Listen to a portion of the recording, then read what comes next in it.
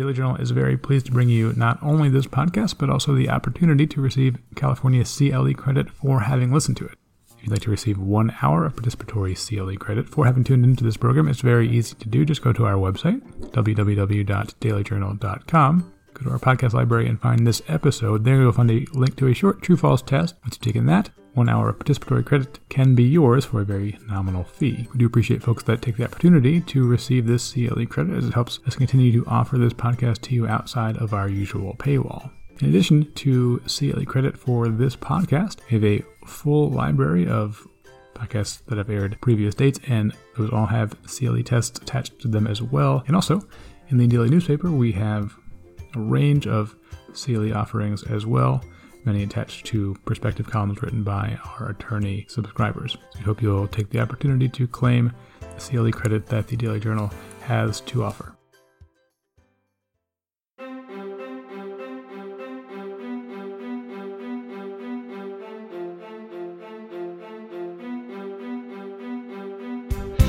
Hello, I'm Howard Miller, contributing editor and host for the Daily Journal podcast. And in today's podcast, we will be looking at and dealing with some of the most controversial policy issues in California today: land use, housing, climate change. But we'll be looking at it from the standpoint of some of the interesting legal issues that have been raised in some of the most important, even if little-known cases in California. Those cases have been filed on behalf of a client whom we will hear about, called the 200, represented by Jennifer Hernandez of Holland and Knight. And those cases raise the basic issues, legal issues, about current policies in California dealing with those interconnected issues. They raise issues not just statutorily, but very importantly, constitutional issues as well. We'll start first talking with Jennifer Hernandez, then hear about her client, the 200, and then review some of the remarkable cases that have been filed. Jennifer Hernandez, how are you?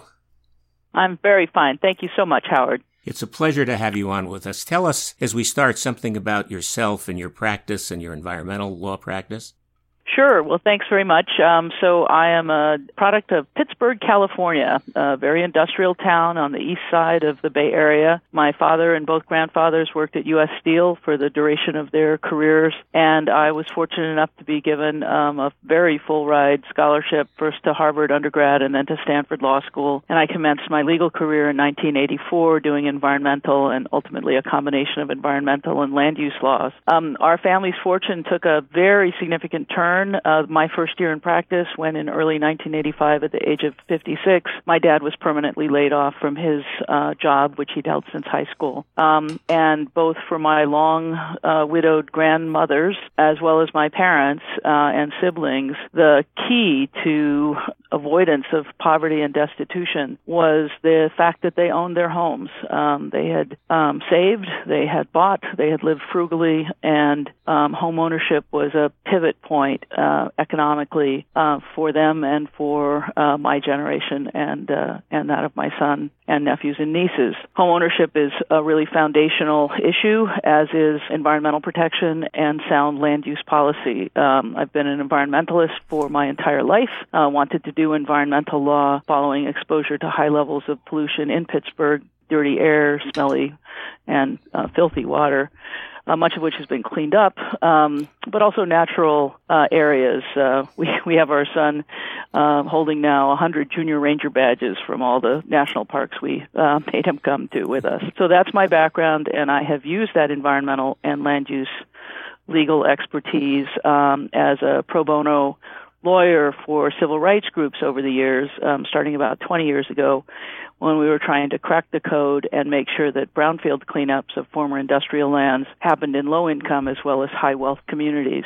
And that was an effort that was ultimately successful, although ran into some pretty tough politics by what it turned out to be unexpectedly strong opposition from within the environmental community to the cleanup and reuse of these locations, which were being cleaned up and reused regularly in wealthier locations.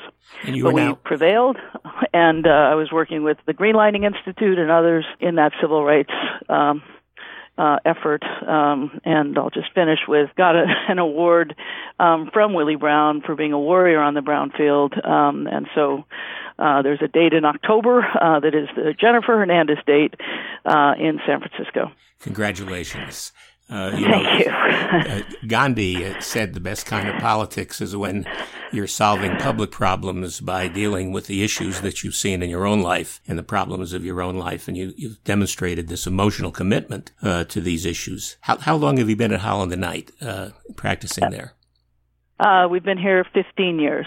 We have a large land use and environmental law group, which I lead here. Tell us about your client, the 200. What is that organization and who is in it?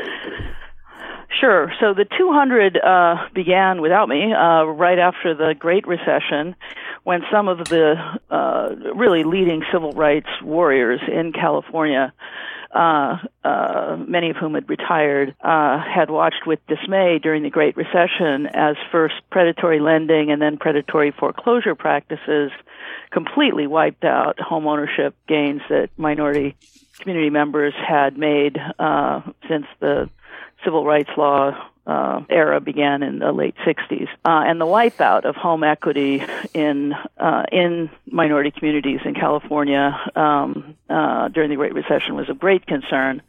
And these were folks who had spent their careers fighting for civil rights and, frankly, equal access to home ownership based on overcoming decades of redlining practices, where redlining is a term used to identify government activities intentionally depriving minorities of the same home ownership opportunities that white families enjoyed. Members of the 200 founding members of the 200 included the founder of Latino Issues Forum, as well as the Greenlining Institute, John Gamboa, current co-chair of the Greenlining Institute board, Robert Apodaca, and former Latino caucus leader and assemblyman, as well as superintendent of both Oakland and San Jose school districts, Joe Cotto, and a true national leader, Herman Gallegos, who co-founded La Raza nationally. We also have a wonderful group of additional leaders, including leaders from non-minority communities like Don Parada and Sonny McBeath. Don was the head of the state Senate and represented Oakland. Sonny, apart from being my first employer, was also housing secretary for the governor a few years ago. We also have Michael Schellenberger, who was Time Magazine's Man of the Year, and then a whole host of regional leaders that is detailed in the complaint, and I won't go through in great detail now. But these are incredible people and true leaders, civil rights leaders. And what cases did you first file on behalf of your client, the 200? Well, the group had been working to identify obstacles to homeownership in the new era post-recession and had identified a couple of main obstacles. One was constraints on production of new housing, and in particular the use of the California Environmental Quality Act for non-environmental purposes, either just as strict redlining exclusionary tools by NIMBYs or sometimes as economic leverage tools by others. But CEQA lawsuit threats and CEQA lawsuits were something the group identified and was the reason they got in touch with me based on my expertise, along with some other issues like prohibitive costs to insure home ownership products like condos, where construction defect insurance runs about 3 times higher than apartments. So that's when we got together, and we were making some progress. And then really shockingly, the California Air Resources Board, in the current scoping plan, which lays out the roadmap for reducing greenhouse gas in California, actually proposed to expand the reach of CEQA in a way that increased housing costs and increased litigation risks. And this is during a housing crisis, and a housing crisis that has resulted in both homelessness and absolute unattainability in terms of home ownership, both disparately affecting minority Californians. And there was no even quantified basis for including the CEQA expansion in the scoping plan. The scoping plan also did something that the legislature had repeatedly rejected, which is mandating a reduction in the use of cars and trucks. And this was reduction mandated even for all electric trucks or cars. And it was called vehicle miles traveled. And the huge and very well-known fact of vehicle miles traveled is that the most vehicle miles traveled are those by workers who can't afford to live closer to their jobs, and those are minority workers disproportionately that have the longest commutes, super commutes of 90 minutes or more each day. And so a vehicle mile travel reduction mandate would translate it into the cost of required mitigation or fees for housing meant that $50,000 to even $400,000 more fees would be attached to each new housing unit in an attempt to have people live in these high-rise rentals, which are incredibly costly to build and a normal working family can afford. Again, not even quantified as a measurable part of California's climate commitment.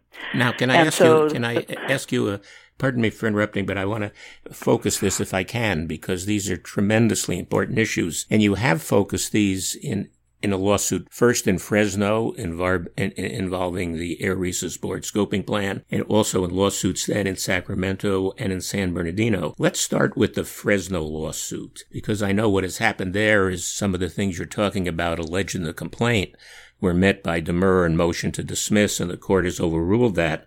So a lot of these things are at issue. And one of the things you claimed that alleged in the Fresno case was that some of these policies were unconstitutional in terms of violating due process and equal protection, and the court has overruled the demur to that. What are the constitutional issues here that are now factually at issue in the Fresno case? Sure. So in the Fresno case, we challenged the CARB scoping plan. This is their roadmap for reducing greenhouse gas in California with respect to 4 measures in the scoping plan that disparately affect housing, and then within that housing category, make it more expensive to build and easier to sue and block housing, as well as this vehicle mile traveled reduction mandate.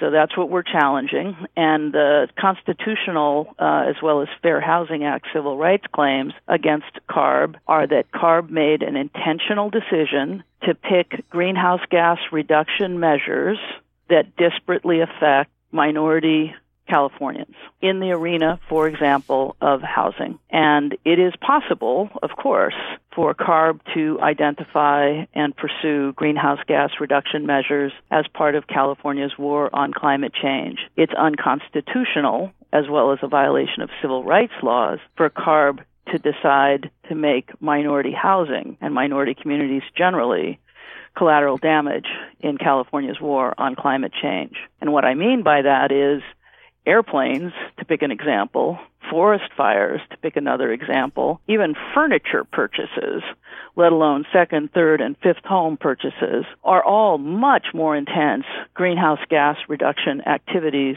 than the simple act of driving a car to a house you can afford to buy.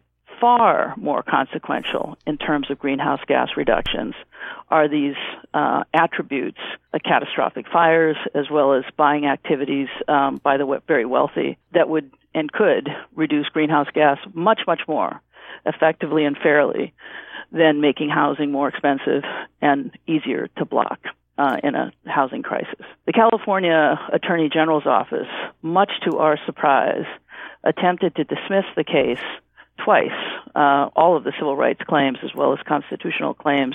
They attempted to dismiss in 2 sequential demurs, in which, among other things, they argued it was entirely constitutional for CARB to engage in racially discriminatory housing practices because housing was not constitutionally protected. Will you say that again? I think I don't want to just let that comment pass by, but the Attorney General demurred. And I think it's important to hear it clearly so we can focus on what some of the issues are here. What was the Attorney General's position again on the constitutional issue with regard to housing and the other allegations? So on the constitutional issue in particular, Howard, the Attorney General argued in writing and in oral argument that it was constitutional for CARB to adopt racially discriminatory housing policies because housing was not itself a constitutionally protected class of activity. And the court overruled the demurrer, and so it is now at issue. I mean, ultimately, procedurally, this will be an opportunity to factually test these assertions in this trial if it goes forward, will it not? It absolutely will. And I think it's important to also note that in that CARB lawsuit, we sought rescission of the 4 anti-housing measures because there were plenty of other greenhouse gas reduction opportunities. But we also demanded that CARB do a ranking that is transparent on who is affected by CARB's measures, by CARB's ideas on what to do with greenhouse gas reduction, who's affected, what's it going to cost, and how effective is it? And the reason that's so important is because, as President Obama reported, we stripped 99% of the tailpipe emissions from cars that cause smog out of those tailpipes under the Clean Air Act with this transparent and open rulemaking process. And it took a while, but we got there. And smog, as you and I experienced it as a child, is just not the issue it once was. We know how to reduce gas. We didn't in 1972 say, we're going to end home ownership. We're going to make it impossible for people to buy a home. Those are not legitimate goals if your goal is to reduce something that comes out of the tailpipe. And that is what CARB is supposed to be doing, greenhouse gas reduction, and instead is pursuing this, frankly, quite racist anti-housing and anti-minority agenda. Will any of these factual issues, if this finally goes to trial, will any of them go to a jury, or will this all be decided by a judge under your complaint? They should all be decided by a judge under our complaint, but it's very also important and shocking to recognize the California Attorney General and the California Air Resources Board have colluded in denying us access to the very records, public records, that CARB and other agencies have and have declined to make public as to why it is they thought it was in fact legal, let alone effective, to worsen the housing crisis, worsen the poverty crisis, worsen the homelessness crisis, all under the name of climate change. Their refusal to produce those documents caused us to file a second lawsuit because other agencies were also involved with CARB under the Brown administration in inflicting this collateral damage in its war on climate on California's minority communities. And those documents, which were withheld, caused us to file a second lawsuit, ultimately moved to Sacramento after near a year of delay as part of the delay tactics being pursued by the Attorney General's office to get access to those documents, which are being withheld, concealed. And then the third lawsuit, just to finish the trio, happened in response to literally in the closing hours of the Brown administration, the Brown administration's decision to impose this vehicle mile traveled reduction regime and a couple other anti-housing measures, especially anti-housing measures that benefit wealthier, whiter communities through the California Environmental Quality Act. So although the 200 had identified CEQA as a major problem in housing, the Brown administration's response at the environmental agency level has been to expand CEQA, a shocking and frankly pretty hostile agenda when it comes to homeownership and minority community housing needs. One of the things I want to emphasize for our listeners is we all know that lawsuits are filed all the time, making very generalized allegations. The reason we're talking about this with Jennifer Hernandez, and the reason this is so significant, is because especially in the Fresno case, these are not just allegations anymore. The case has proceeded to be at issue, which means that outside, unlike the political arena, where all sorts of wild statements and defenses can be made, the issues that are being raised in the Fresno case, and I think that ultimately will also be raised in the San Bernardino and Sacramento cases, will permit the courts in a legal proceeding to look at the underlying factual basis of what is being said to be at issue. What works for climate change? What has impact on housing? What violates civil rights? These are not just discussions in the political arena, and that's why it's important for this podcast. That's why it's important for lawyers, because all these things that have been the subject of extensive political debate will ultimately be put to the test of evidence, in the courts of California, and it will be decided by the rules that we know of evidence, the rules of evidence including expert witness rules. So this will all be tested in court. It has never been tested in court at this level before with this kind of expertise and this kind of client dealing with these fundamental issues. And that's why we're talking about this in this legal context. And in the lawsuit, you talk about, again, the factual things that will be tested, the impact of the policies of promoting condominium development near transportation hubs, as whether in fact that will reduce vehicle miles traveled, what its impact will be on air pollution and climate change. You talk about some of those allegations as well? Sure. So a cornerstone of the agenda that CARB is attempting to enforce is to concentrate most of the 3.5 million new units of housing that the state needs, according to the governor, in existing neighborhoods located near high-frequency transit service. The easiest examples to think about are neighborhoods near metro stations, for example, in LA. And if you look at where those neighborhoods are, because of long-standing resistance to public transit in wealthier and whiter communities, newer systems like metro tended to be located in areas that were possibly unable politically to resist them in the same way that places like Beverly Hills resisted them. So we have already a number of transit locations that are historic minority neighborhoods. The same is true in Northern California, although we frankly have had in the Bay Area a diaspora of minorities already to outlying areas from locations like West Oakland, which are served by BART. In any event, by concentrating these very, very high-density redevelopment visions in these transit neighborhoods, in a number of cases, what that really calls for is the wipeout of existing residents and businesses. And we've all seen this movie before. It was called Redevelopment, and it was also called redlining. And what has happened is displacement. And it's not to say we don't need housing, and it's not to say we shouldn't have high-density housing, but this singular focus on existing transit locations is problematic, and it's problematic because of its racially disparate effects. It's also very, very problematic as the housing solution. If you were to set out to think about how to build the most expensive housing imaginable, you would pick land that is already developed, so it's more expensive to buy. You would pick infrastructure that's older and sized for a different scale of development, so you have to replace, which is more expensive than building new.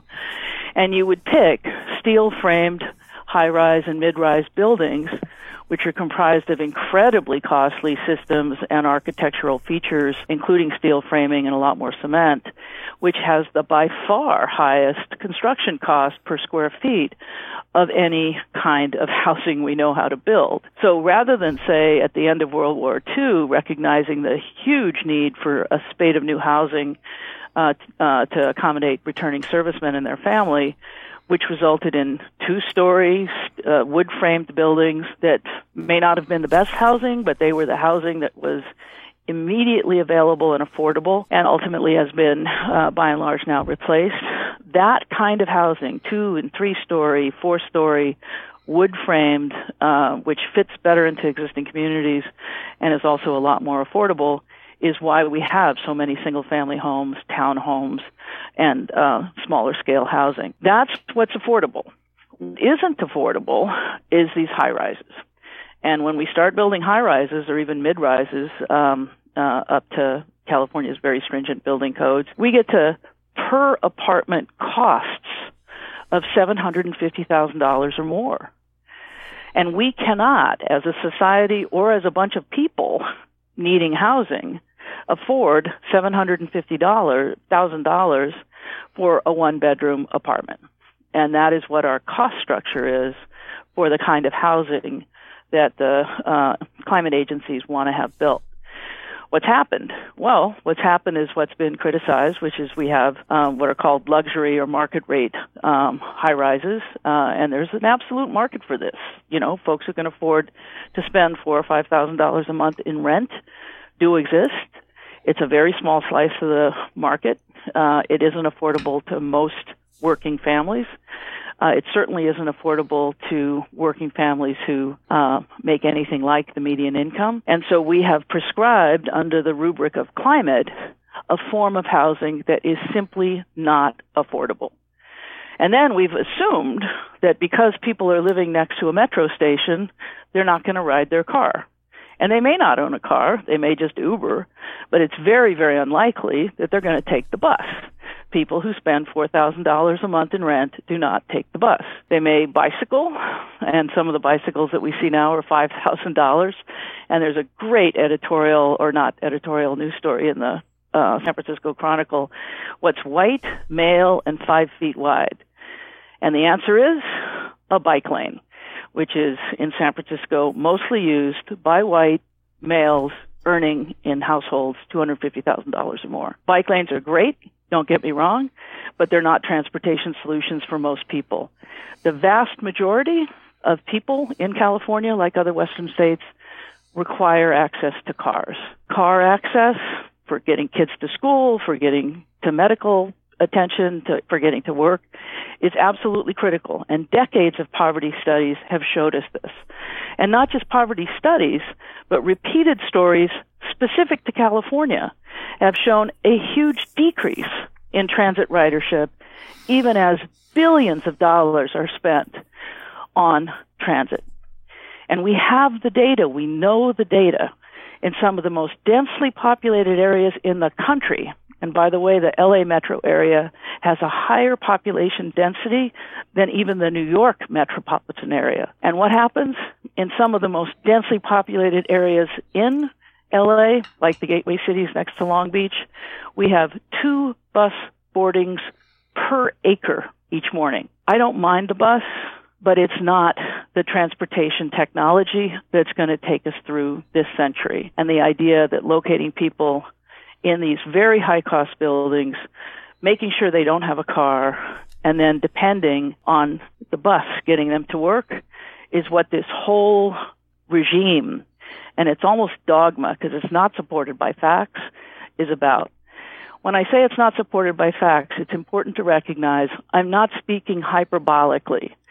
In our San Bernardino case, for example, the state, in its decision to require vehicle mile traveled reductions, proudly claimed that you could reduce vehicle miles traveled, reduce the amount people drive, and not mess up the economy. And they have data showing that as of 2010, that was true. Vehicle miles dropped in 2010, and the economy was still more or less flat. Oh, it wasn't actually more or less flat. It was the depth of the recession. We had people not working, hence not driving. What's happened since then? Vehicle miles traveled has exploded, most dominantly for Latino and African American workers. Less. There is a racial group for which vehicle miles traveled has dropped some. It's whites.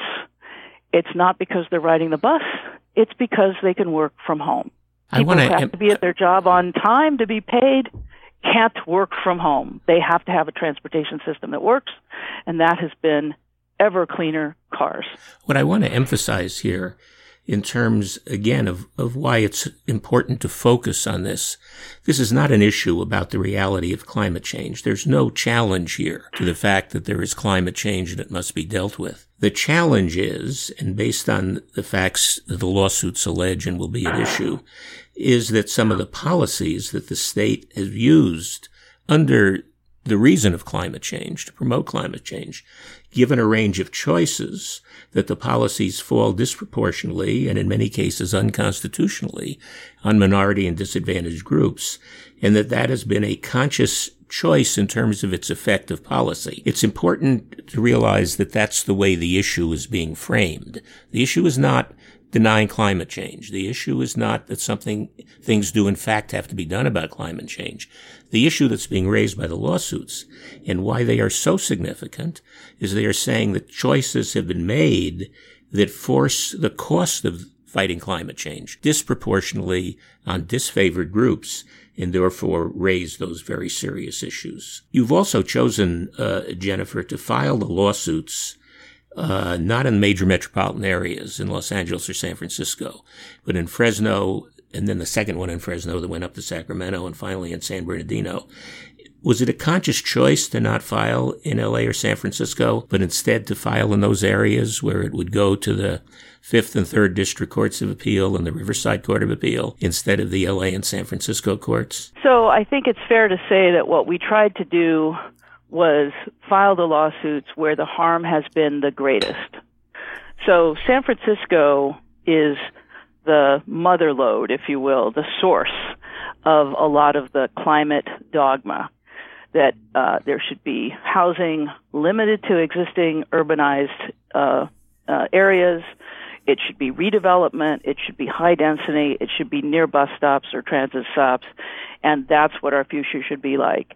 California overall is not all that comfortable, although increasingly comfortable with that agenda to some extent or another, but it's been the political reality in the Bay Area for now more than a decade. The result of that political reality is an explosion of housing in the Central Valley. Hundreds of thousands of people now commute into the Bay Area because they can't afford housing, which frankly hasn't even been built at scale in the Bay Area, largely because no one can afford to pay $4,000 a month in rent for a one-bedroom apartment in Santa Rosa or Vallejo. It's a crazy idea. So we haven't built that kind of housing even in the Bay Area with 10 years of trying and more income than the world has seen in centuries. We have an incredible wealth pocket here. But the Central Valley is now full of Bay Area workers who can't afford to spend more on housing than people who live in the Central Valley and work there at Central Valley wages. The result has been an explosion of supercommuters, but also dislocation of longtime Central Valley residents from their own communities because housing has gotten too expensive for them. The same is true in areas like Salinas. So we didn't want to fight about whether $4,000 a month one-bedroom apartments were or were not reasonable in the city of San Francisco. It's what we're building. It's what people can afford, or at least some people can afford, in an increasingly, frankly, less racially diverse city. We wanted to file lawsuits where people are receiving these policies even as we spoke. And so the Central Valley was the place for us to file the CARB lawsuit because it was where the harm was being felt. San Bernardino was the place for us to file the VMT lawsuit. 98% of San Bernardino County families have to drive. They have no other option, and I question whether it should be even higher. And the County Board of Supervisors in San Bernardino said, we can't reduce VMT, vehicle miles traveled. We can't, beyond the 4% or whatever small amount that we do now as a matter of course, but not the 15%, let alone the absolutely no increase in VMT that the CEQA expansions demand. So for us, San Bernardino was perfect as a place of controversy that is currently existing and harm that is currently existing with respect to vehicle miles traveled. We also have terrific data from the Southern California Association of Governments that show us vehicle miles traveled per household, income per household, housing costs per household. And so, for example, we know minority population, African American, Latino in Santa Monica is about 20%.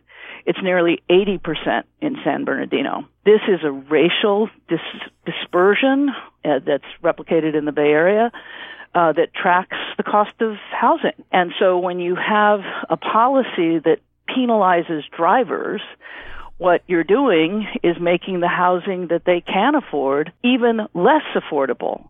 And then what happens from a greenhouse gas perspective is that people move. And where do they move? Texas, Arizona, and Nevada are the top destination for Californians. And what happens in those states?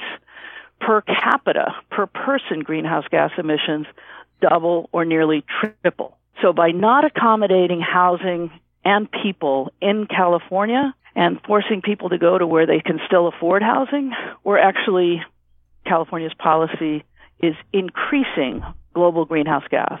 That is entirely antithetical to any effort that's serious in the war on climate change. California is undermining its own war. I have heard some people describe the current emphasis on building high-rises near transportation hubs as a 19th century solution to a 21st century problem. So moving to the alternative, because what people say when they hear what you are saying is, this is what the state has chosen as its climate change and housing policy. Moving aside from the law, because I think this will become an important part of the discussion, what other policies could the state enact that would promote housing for people who need it and still lead to climate change reduction without having the disparate effect on the communities you've talked about? So I think it's first important to recognize what the state means in the statement you just made, Howard, because the legislature repeatedly rejected any mandatory reductions in vehicle miles traveled. The legislature has repeatedly attempted to end CEQA litigation abuse against housing. The legislature wants more housing. The current governor, says he wants more housing. His agencies, really based on the work done during the Brown administration, are working against a pro-housing agenda, certainly working against any form of non-discriminatory home ownership agenda by expanding CEQA and requiring VMT reductions. In terms of alternatives, there's a website that the California Air Resources Board maintains that purports to be the, all capital THE in their own documents and website, most accurate carbon calculator, GHG, greenhouse gas emission calculator available. And it attempts to assign by income level the amount of greenhouse gas a household or a person is expected to produce over the course of a year. Wealthy people, which start at, I think, just $110,000 per household in the CARB calculator, have much higher greenhouse gas emissions per capita than poorer people. And what's held constant across the board on wealth are things like food and housing and transportation. What's different is things like luxury goods, plane trips as part of vacation or business travel, and other activities that the wealthy but not the working class and middle class can engage in, let alone the poorest among us. Let's talk about housing policy as such. If the need is to increase housing, we clearly all know that. We know the disparity between the need for housing and the amount that's being built. What is the alternative that would permit housing at a cost that can be afforded? Three quick examples. With the retail revolution, there isn't a city in the state that doesn't have underutilized retail surface parked space. The same is true for commercial space, which gets repurposed periodically. Those locations tend to be on decent-sized streets and have existing infrastructure, and with the right scale, townhomes, 3-story, even 4-story apartments, but townhomes and condos of a much smaller wood-framed scale are an immediate and very much consistent with an infill agenda housing solution. Another solution is to take the reality, which is that housing are where jobs go to sleep at night, and solve for transportation. Now you think, oh my God, really, high-speed rail? Well, no, of course not. In Southern Virginia or Northern Virginia, serving the D.C. suburbs, highway authorities have long allowed express commute buses to use breakdown lanes on the existing highway system, just during commute hours, just buses. This is actually a solution that would help increase bus ridership, decrease vehicle miles traveled, but isn't the heavy rail infill-only solution sought by the climate folks. The reason that's important is that existing facilities, existing breakdown lanes, can be repurposed for bus ridership to get people in and out of work and to locations they can afford to still buy homes, like San Bernardino, So there's no reason to end home ownership. There's no reason especially to end home ownership of the world's most green homes under California's green building codes and most environmentally protective homes under California's many environmental laws.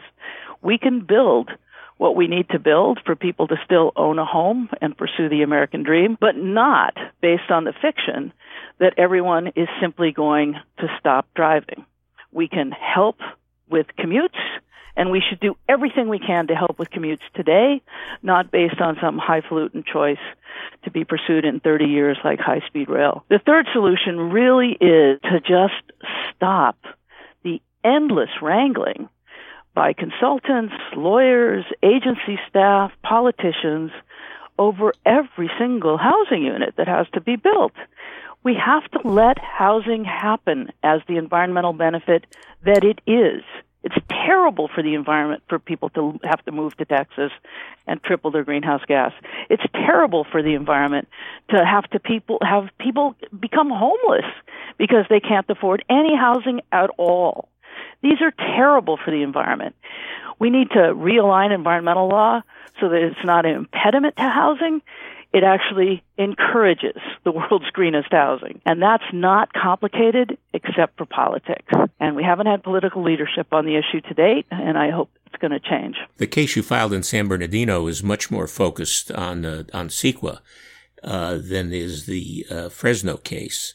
And you're asking for some very specific relief there in how CEQA is dealt with. Tell us about the San Bernardino case and what it alleges and is seeking on the CEQA issue. Sure. So the California Environmental Quality Act was a bipartisan bill passed in 1970 when Nixon was in the White House, Reagan was in the governor's shop, and the Brady Bunch was in its first run. It predates all environmental law that we care about today. It predates the Clean Air Act, the Clean Water Act, the Endangered Species Act, the Coastal Protection Act. Everything that emerged post-1970 that has helped protect the environment didn't exist in 1970. So it was this kind of catch-all law, CEQA, that required a study of everything and then avoidance of adverse impacts to everything.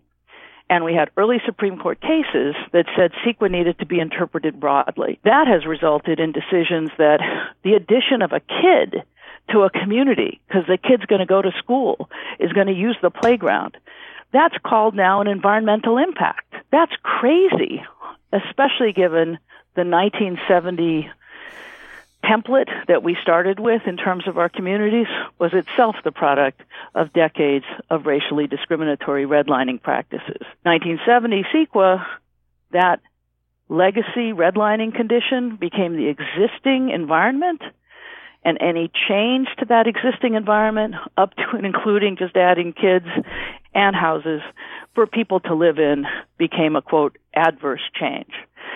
That is not really where CEQA was intended to go. It's where it's evolved to. And it's evolved to that point in part because the state agency responsible for developing clear regulations for how CEQA is imposed, in much the same way that the Internal Revenue Services is required to adopt clear tax regulations about how tax laws are imposed. But in CEQA, it's so politically fraught. There's so much ideology around it. We end up with regulations that say an impact to the environment is significant when it's substantial. And there's not a lawyer or an expert in the universe who will agree what either of those terms mean. When is it significant? What do you mean substantial? And in fact, we don't even have clarity in the regulations about what is an impact at all. We think that the same law that applies to all regulations, and it also applies to CEQA, needs to be enforced this time. That agency can't amend CEQA regulations with completely circular statements like an impact is significant if it's substantial. Let me give you a real clear example in the context of vehicle miles traveled. There are three things that the challenged regulations say about vehicle miles traveled in this example. One is a project that adds no vehicle miles traveled at all to the existing community is less than significant. presumed less than significant, and therefore no mitigation or fees are appropriate. Well, what kind of housing would add 0 vehicle miles traveled when you take into account construction as well as occupancy? There isn't a housing project in the world eligible for that presumption. Okay, so that doesn't work for housing. Then there's this non-regulatory, quote, guidance document that says, well, if a housing project on an apartment complex that is across the street from an existing complex has 15% less vehicle miles traveled, then it's less than significant. 15% less vehicle miles traveled than the apartment across the street. Well, you know what? That can't happen. People make transportation choices based on the transportation options available to them. The project that is already there is going to have its own vehicle miles traveled, and the project that will be built is going to look a whole lot like the pre-existing project. Okay, but what we do for sure have is locations like San Francisco, where we know people drive a lot less, or coastal Los Angeles, where we know people drive a lot less. Why? Because they live closer to their jobs. And then places like San Bernardino, where we know they drive a lot more because they live further from their jobs. So part of the overall solution, obviously, is to bring more jobs to San Bernardino, but that's complicated for other reasons not focused on in our lawsuit, but we support that agenda. However, instead of saying 15% VMT reduction to a regional VMT average, so if you add more housing in Beverly Hills or Santa Monica, that housing is going to have fewer vehicle miles traveled than housing added to San Bernardino, the regional job shed. Instead, the state agency that's supposed to implement with clear regulations the California Environmental Quality Act said, well, a city can choose either 15% below the city average VMT or 15% below the regional average VMT.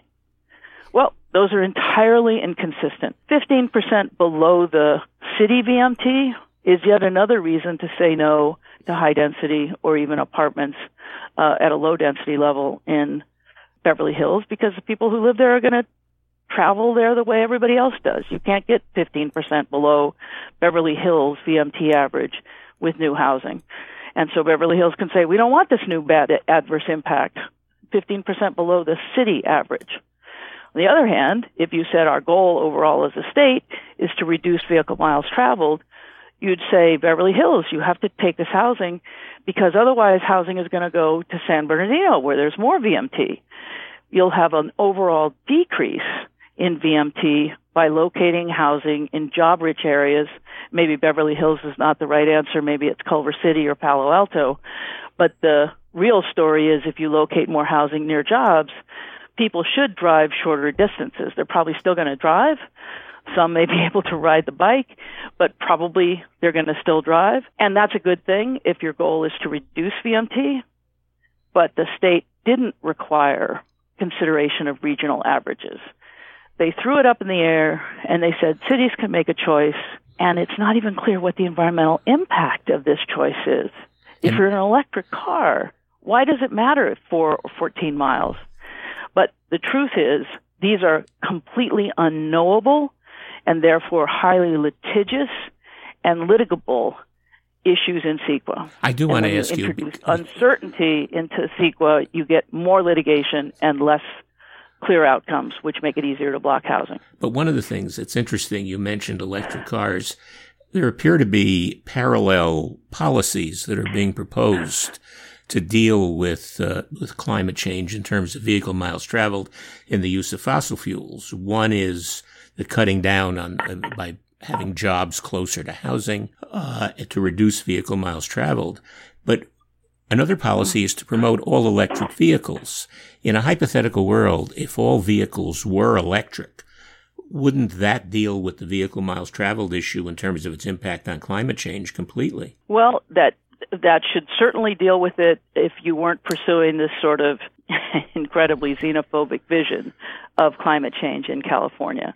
And what is California has picked a greenhouse gas reduction strategy and a set of metrics in California, which climate advocates will say requires every possible strategy to be used immediately.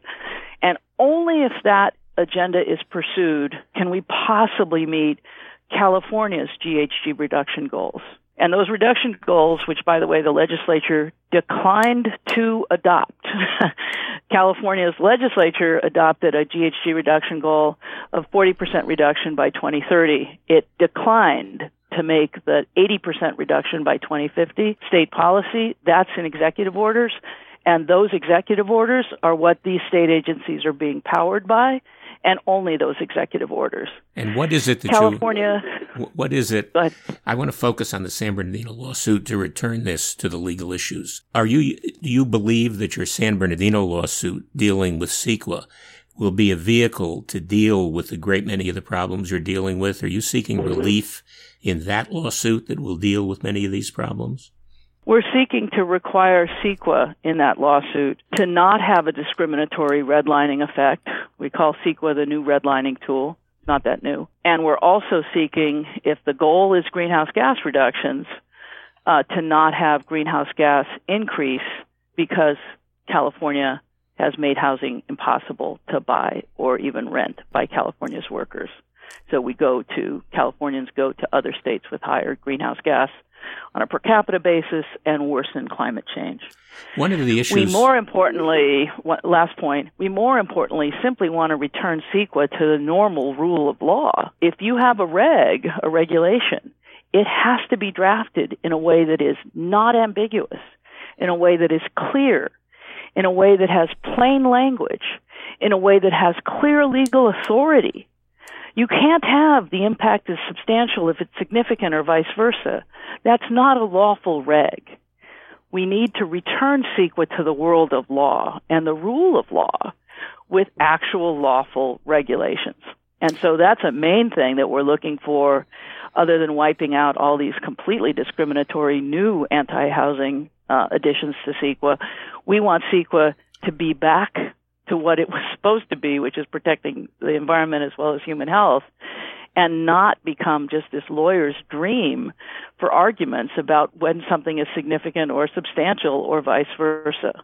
We need clear regs. The state agency is legally obligated to give us clear regs, and they didn't do it. One of the things these lawsuits are doing, and why this conversation is so important, is because it illustrates the prices for various things. There are conflicts between civil rights laws and environmental policies, and they need to be explored. And regardless of one's views on policies, for lawyers, what's important is that these issues, because of these lawsuits and some others, are being brought into the courtroom where legal evidentiary standards can be used to establish what has happened and what the results are. A leader in bringing these issues to the courtroom has been Jennifer Hernandez at Holland & Knight and her client, the 200. Jennifer Hernandez, thank you so much for joining us today and for helping us to understand what are these very real conflicts, very real issues, often not discussed in the public sphere, but that you are bringing into the legal system, which will increase our understanding of what the true prices and choices are of what we do. Thank you so much for being with us. Thank you so much, Howard.